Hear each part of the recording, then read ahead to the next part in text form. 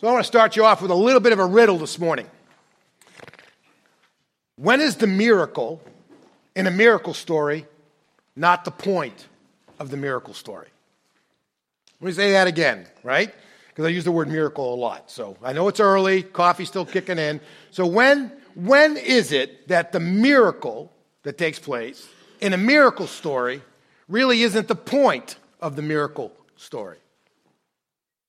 And the answer is, we're going to see today, is in Mark chapter 10, when blind Bartimaeus receives his sight. I'd really love for you to grab a Bible with me. Almost always I go straight, but we're going to kind of start in the middle, go back, and then jump forward in the text that we need to deal with today. And we're going to be in Mark chapter 10. And if you didn't happen to bring a Bible with you, there should be one right underneath your chair. And you'll find our text today on page 856 in the Bibles that are underneath your chair. And we're in Mark chapter 10, which is the second gospel, first gospel that was actually written for us. And we've been working through the book of Mark, trying to get familiar with the story of Jesus, the life of Christ. But with that, we've also been trying to make sure that we discover the real Jesus, right? And what we're going to see today in our experience with this text that we're going to look at, it highlights for us the fact that it really is a challenge for us, even as God's people, to make sure that we fall in love with the real Jesus, not just the Jesus that we would love to have. And so it's a big challenge. And so I want to start off with just a section here at the end of Mark chapter 10. And then I want to go backwards, because if you're looking on the back of your handout for this morning, we do have a place for you to take some notes. And our text starts well before verse 46 of chapter 10. But we're going to start with blind Bartimaeus and kind of work our way backwards to make a point. Then we'll leap forward to deal with some of the stuff in chapter 11, just because we got to get through some stuff in order to make sure we get to Easter on Easter morning, right? So that's where we want to be, chapter 16 in just a few weeks. So Jesus is on his way to Jerusalem. And he's following the pathway that almost all Jews from the region of Galilee would have taken. They would have avoided the area of Samaria that lied between Jerusalem and Galilee by traveling out to the east. And then they would have started their ascent, their climb it's over half a mile climb upward, over 20 miles, to get up to Jerusalem. They would have passed through the city of Jericho to get there. And that's where our text takes place today, in verse 46. Jesus is making his way through Jericho. He's entering into the road, if you will, that's made famous by the story of the Good Samaritan. And while he's passing through the city, he has an encounter. Just follow along with me as I read these verses for you out loud. So they came to Jericho. And as he was leaving Jericho with his disciples and a large crowd, Bartimaeus, the son of Timaeus, a blind beggar, was sitting by the road. And when he heard it was Jesus the Nazarene, he began to cry out, "Son of David, Jesus, have mercy on me." So here's this blind guy sitting on the side of the road. He hears the murmur. All these people are headed to Jerusalem because the Passover's coming. Big crowds, caravans, that kind of stuff. Kind of like a mini parade that's not organized. And he hears that in the mix is Jesus, the Nazarene, the miracle worker. And so he just said, you know what? He's just sitting on the side of the road. He can't see Jesus. He's blind, right? So he says, Jesus, son of David, have mercy on me. Jesus, son of David, have mercy. And just goes on and on and on and on, right? And so some of the people many people told him to keep quiet because he's crying but he was crying all the more, "Have mercy on me, son of David." And Jesus stopped and said, "Call him." So they called the blind man. And he said to him, "Have courage, get up. He's calling for you." And he threw off his coat and he jumped and he came to Jesus. And Jesus answered him, "What do you want me to do for you? What do you want me to do for you?" And he uses this word of respect, even above teacher, says, "Rabboni." The blind man told him, "I want to see. I want to see," right? I want to see. And Jesus says, "Go your way. Your faith has healed you." And immediately he could see and began to follow him on the road. And there's that word immediately again. It's one of Mark's favorite terms. His is a gospel of action. Immediately he could see, and he began to follow him on the road. Now, this is just one of a number of miracles that Jesus does in the book of Acts. We've seen numerous miracles take place prior to arriving at this place. And it's interesting that Mark stops in the middle of this journey to Jerusalem, and he tells us a story about a guy just getting his sight back. And obviously, anybody having their sight restored, a miracle, is noteworthy. But with all the other miracles that they don't tell us about, why is this placed here? What is the message for us? Because really, what's drawn out, it's clearly part of Mark's testimony that Jesus is the Messiah. He is the Son of God. He has the power of the healing of God in his hands because he is God. But his message is much more than that. Now, I need to back you up to make part of this point. So just bear with me, right? This isn't your typical kind of thing. But bear up. When we got to chapter 8 of Gospel of Mark, we saw a slight shift in Mark's emphasis. From chapters 1 through the end of chapter 7, it was really about Jesus in the masses, Jesus in the public, right? And it was his teaching and his ministry to the crowd. When he gets to chapter 8, it's not just exclusive to the disciples, but you see a clear shift that Jesus is trying to clearly invest and bring his disciples to a new level of understanding so they're ready for what's about to happen. And some of you remember back to that point where chapter 8 starts out with the feeding of the 4,000. And it's the second feeding in the Gospel of Mark. It takes place in an area that's really outside the confines of basic Israel. So it's a symbolic of the fact that God's going to feed the world, going to feed the Gentiles, all the rest of us. The gospel's going to be for all. But right after that, if you remember, because I'm not going to go back and read it. If you remember, Jesus healed a guy, gave him his sight, right? But it didn't happen the first time. Remember that story? The guy, Jesus has this encounter with this guy, and he's crying out again from a crowd, and Jesus takes him aside, and he touches his eyes, and then he says, "What do you see?" He says, "Well, I see men, but they kind of look like trees," right? He's got blurry vision. He can't see very well. And Jesus touches him again, right? And his message to the disciples is, you think you see. You think you understand, right? But you really don't. And you need to let me clear up your vision so you really see who I am. So the two-stage miracle is a message in and of itself.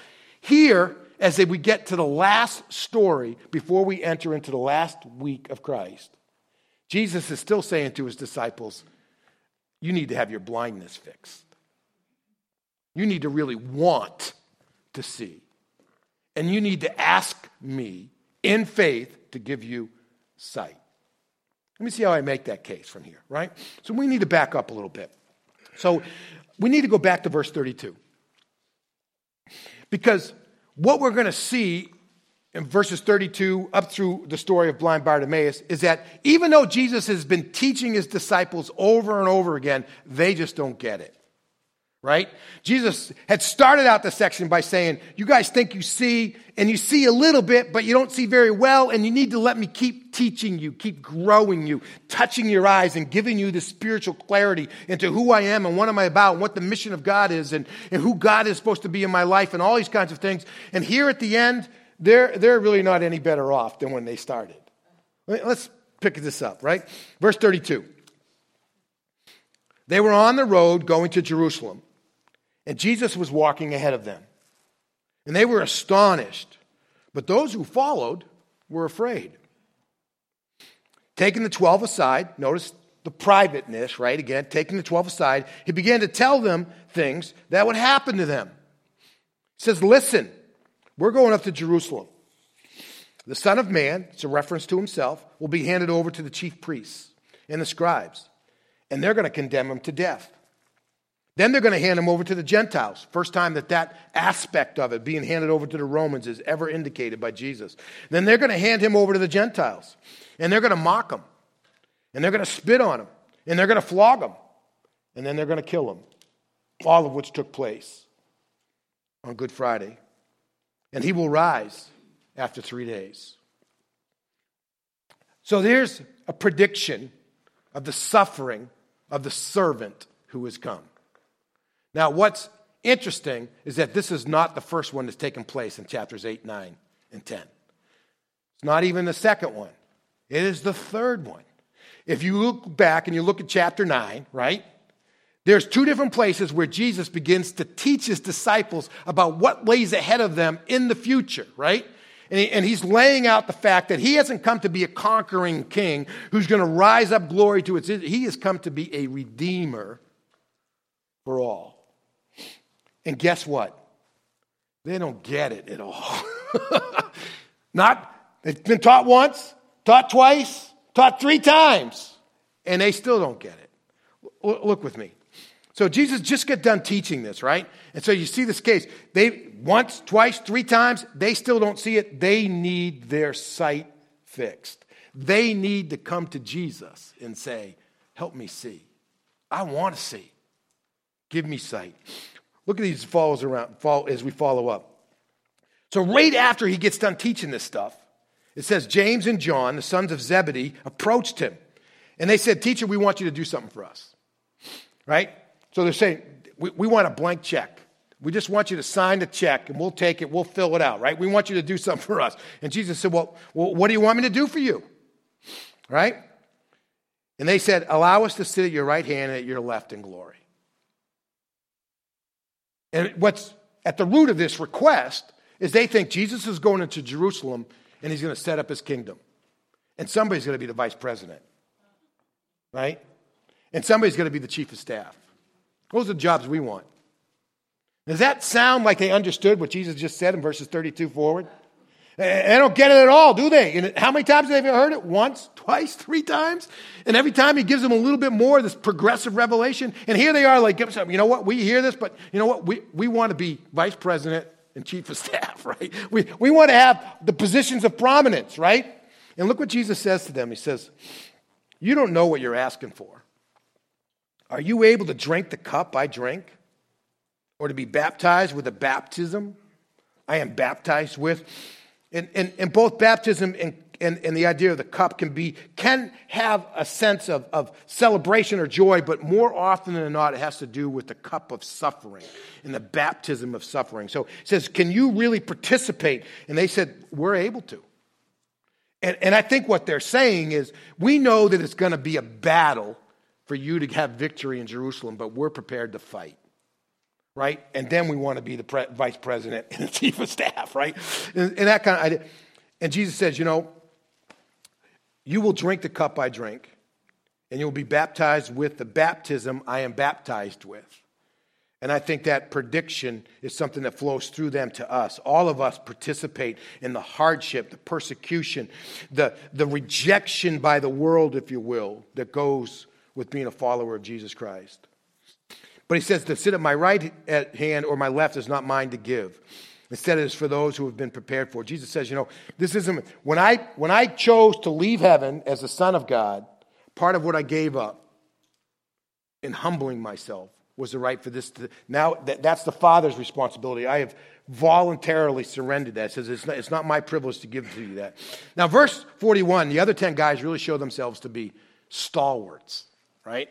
So when the other 10 guys heard this, they said, man, why didn't I think of that first? They just became indignant. What are you trying to help? They're upset. And so all 12 of them, even though they've heard about the sufferings of Jesus once, they've heard about it twice, they've heard about it 3 times, they don't get it. And so when Jesus is going through Jericho, and he has a chance to point out once again the importance of sight and bring that, he responds to the call of Bartimaeus, and he brings him front and center. And he says, what do you want from me? He said, man, I want to see. And then he says, your faith is what has made you well. It's your faith that allows you to see. And it is a message to his disciples that they need to come to him in faith to see. But that's not the only thing that they misconceive. We follow along. So when they get done, he says, Jesus called them over and he said to them, so you get the idea. He's teaching all of them, and then James and John kind of hurry up in front and make this request, while the other 10 are kind of lagging behind as they're making their journey along. And then the other 10 hear about it, and they're all snickering with one another and pointing at James and John. And Jesus said, all right, guys, come, gather up, right? Another time for another team. It says, you know that those who regarded as rulers of the Gentiles dominate them, and their men of high position exercise power over them. But it's not like that among you. On the contrary, whoever wants to become great among you must be your servant. If you want to elevate yourself in the kingdom of God, find more and more people to serve. Right? And whoever wants to be first among you must be a slave to all. And here's part of Mark's comment about why Jesus really is the Son of God, the Messiah. He says, for even the Son of Man did not come to be served, but to serve, and to give his life as a ransom for many. Jesus performed the ultimate form of service, being sinless, giving his life for all of us who are sinners. That's the ultimate form of service. That makes him the greatest of all, right? And with that, he's really the Son of God. But again, this is not the first time this theme has been dealt with in chapters 8 through 10. When I was in Rwanda, Pastor Steve talked to you guys about the fact Jesus said to the disciples, if you want to save your life, you got to lose it. Right? So he's been rattling the cage of what it really means to be successful. And so here they are. They're on the brink of the last week of the life of Christ, and they don't get it. And Jesus pulls them aside and says, you know what? You need to come to me and ask in faith, desiring to be able to see. And see what they misconceive who Jesus really is, what his mission is all about, and how they fit into that mission. And so this story of blind Bartimaeus, certainly Bartimaeus goes home happy, right? And he's been impacted by the goodness and by the power of Christ. But the real message is to the disciples and to all of us. We think we see Jesus. We think we see the real Jesus. But it's so easy to misconceive. What does it mean about who Jesus is, and what does it mean about what we do as the people of God? And we need to be open for Jesus to continue to give us sight into who he is. Is that making any sense? And these two areas, right, that are focused upon in this text are really some of the greatest areas that we really struggle with, right? What kind of a Messiah is Jesus, right? And what does it mean for you and I to be successful in life? Those two areas are huge pieces for us that we have all these misconceptions about, right? Because there's many ways in which we're still fighting for position rather than positions of service, right? We're still fighting for privilege rather than the ability to be able to sacrifice to others. We're still kind of fighting to be in positions of prerogative, right? Rather than being in a position where we're giving. And when we think about Jesus, we often think about what he can do for us, how he can make my life better, how he can make me happier, right? So he can give me the life that I want. And that's not what he came to do at all. He came to make it possible for you to have the life that God wants to give to you.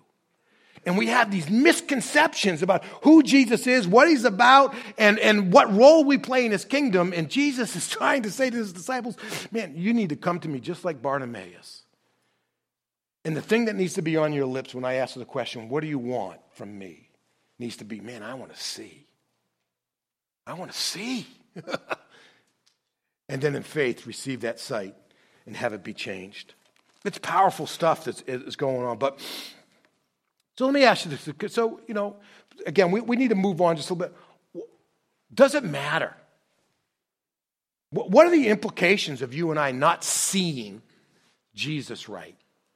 And we see part of that emerge in the text that's ahead of us. And we're going to move through a couple of sections here in chapter 11. The first part is the triumphal entry, right? You guys didn't know it was Palm Sunday, did you? Right? It's Palm Sunday today. Jesus enters into Jerusalem at the beginning of Holy Week. And that's what we find at the beginning of chapter 11.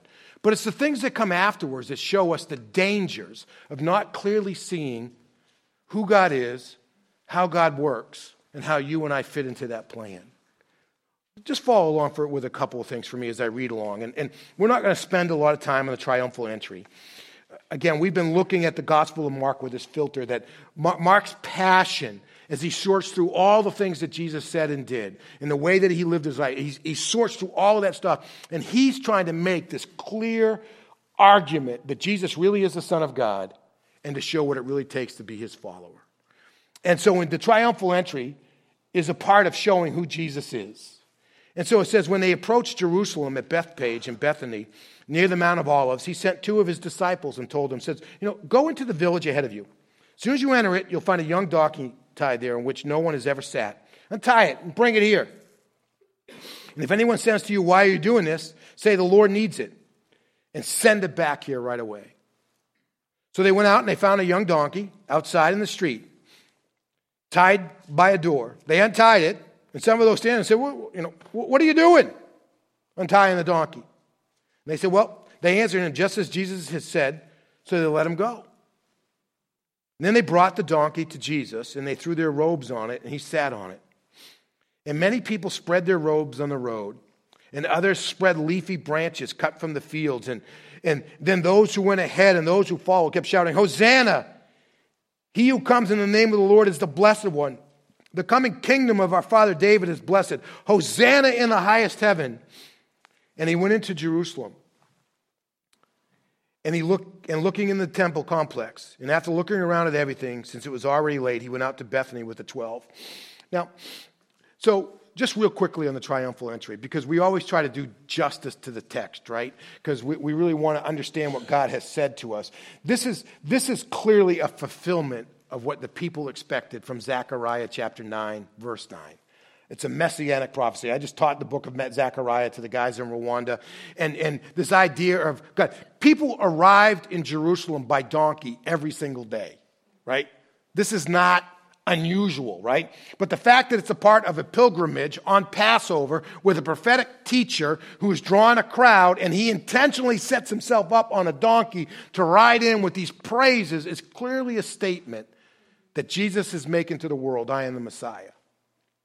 And I got to tell you, the religious leaders don't miss it because it's a clear statement. And Mark's saying it's a correct statement. And that's because Jesus really is the Son of God. But then he picks up. So he looks around the temple complex, and then the next day when they came out from Bethany, so he's going back into the city, he was hungry. And after seeing in the distance a fig tree with leaves, he went to find out if there was anything on it. And when he came to it, he found nothing but leaves, as he should have. Because in the spring, the fig tree should have leaves on it, but it wouldn't have any fruit yet. The fruit wouldn't apply to like July, June, July, that kind of area would start to come in. So it shouldn't be anything on it. But Jesus goes to it, sees it's got the leaves, but no fruit. And when he came to it, he found nothing but leaves because it was not the season. And he said, may no one ever eat fruit from you again. And his disciples heard it.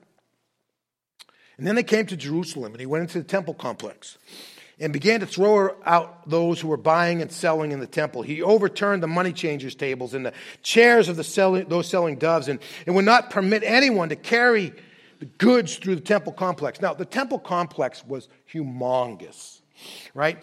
That when it was finally finished, Herod's temple that replaced the temple that was built after the exile, which was a replacement for Solomon's temple. The temple was 1,000 feet by 1,600 feet. That's about 35 acres, right? That's bigger than our piece of property here at Hope Chapel. We have 26 acres. The temple itself, the temple proper, was 350 feet by 575 feet. So think of the size of our parking lot and then just about double it, and that's what the temple was. Inside of the temple complex.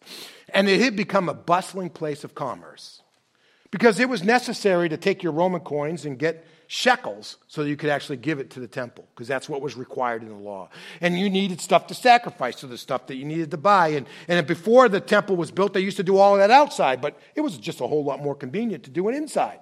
And we don't like the Gentiles anyway, so we'll just do it where they usually would worship. We'll just do it in the court of the Gentiles. And so it was just this bustling marketplace with a little bit of worship thrown into the mix, right? And Jesus comes in and he won't let anybody go through. And even though the Roman guards are watching from the corner tower of the temple complex, and the religious leaders have authority over the temple complex, Jesus is so popular with the people, they won't touch him. So he began to teach them, is it not written, my house will be called a house of prayer for all nations? But you have made it a den of thieves. Then the chief priests and the scribes heard it, and they started looking for a way to destroy him, for they were afraid of him, because the whole crowd was astonished by his teaching. And whenever evening came, they would go out of the city. Early in the morning, as they were passing by, they saw the fig tree withered from the roots up. And then Peter remembered it, and he says to Jesus, Rabbi, look, that tree that you cursed. There was one of these days where Jesus really needed the Snickers, right? To get back into just, he was making a point. That fig tree you cursed, it's withered. And Jesus says, have faith in God. Now, I don't want to draw a direct line from our spiritual blindness and not really seeing who Jesus is and what does it really mean to walk or to be successful in the kingdom of God. But I do want to point this out. I think that part of what you can, if you look and say, is that me? There are two things that you're going to see take place in your life. One is, you may look spiritually healthy, but you're actually going to be fruitless. That's the fig tree. And that's the point Jesus is making by cursing the fig tree. He's looking at the nation of Israel. They're supposed to be the people of God. They're supposed to be the ones who are sold out to being the blessing of God to the nations. And they've made faith all about them. They look the part, but there is no spiritual fruit. And Jesus says that's not going to last.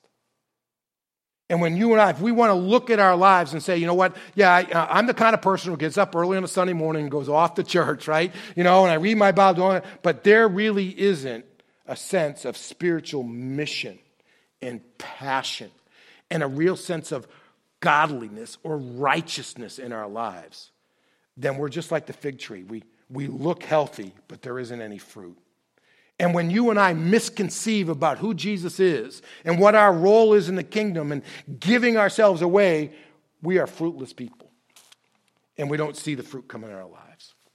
The second thing I want you to see is about this worship piece with the temple complex. Now, there's a lot you could do with the temple, cleansing of the temple and this and that. And a lot of the commentators like to say it's not so much that Jesus is trying to cleanse the temple, he's trying to just repudiate the worship that goes on there. Because it's not really based in faith. It's not really based in allegiance to God. But what you see happening in this thing is that they have taken the necessities of worship and they've made them the focus of worship. Because they needed shekels to be able to give their offering to the temple. They needed doves and other kinds of things to be able to offer their sacrifices. They needed all this stuff, but it had become the focus of it. And God was just kind of on the side. And it's really interesting. I think, you can make a lot of applications. Maybe your life groups will chat about this some this week. I don't know. But I think one of the biggest challenges that we face today in the same realm is that we come to worship and we ask the question, what am I going to get? And worship should be about what are you going to give?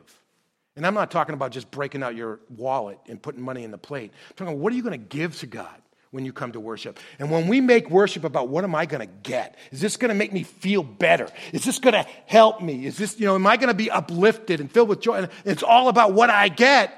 We're really misconstruing what worship is all about because worship is always God-focused.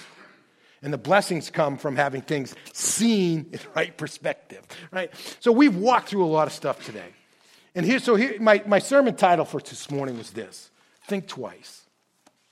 If you think you really know who Jesus is, and you think you really know what it means to be successful in the kingdom of God, make sure you think twice and get it right. My invitation to you today and to me is to, first of all, have faith in God. If you've never personally and intentionally and specifically asked Christ to forgive you as the Redeemer, and to enter into your life by faith, have faith in God. Start there. Have faith in God. The last words of Jesus in verse 22. Have faith in God. Because without that, all the rest of this will never come into focus. You'll never have that eyesight. The second thing is, I hope all of us will have the passion when we look at Jesus, we'll say, Jesus, I want to see. I want to see. And that our faith will make us well. Let's pray together as we conclude our service time. God, thank you for your word today. There's a lot that we ran through today. Thank you for the incredible things that Jesus did. The miracles, the teachings. But Father, let us see it all in context today and how it speaks to our own lives. That even though we are like the disciples walking with Jesus, we still need to see. Father, give us faith. Give us sight. For we pray it in Jesus' name. Amen.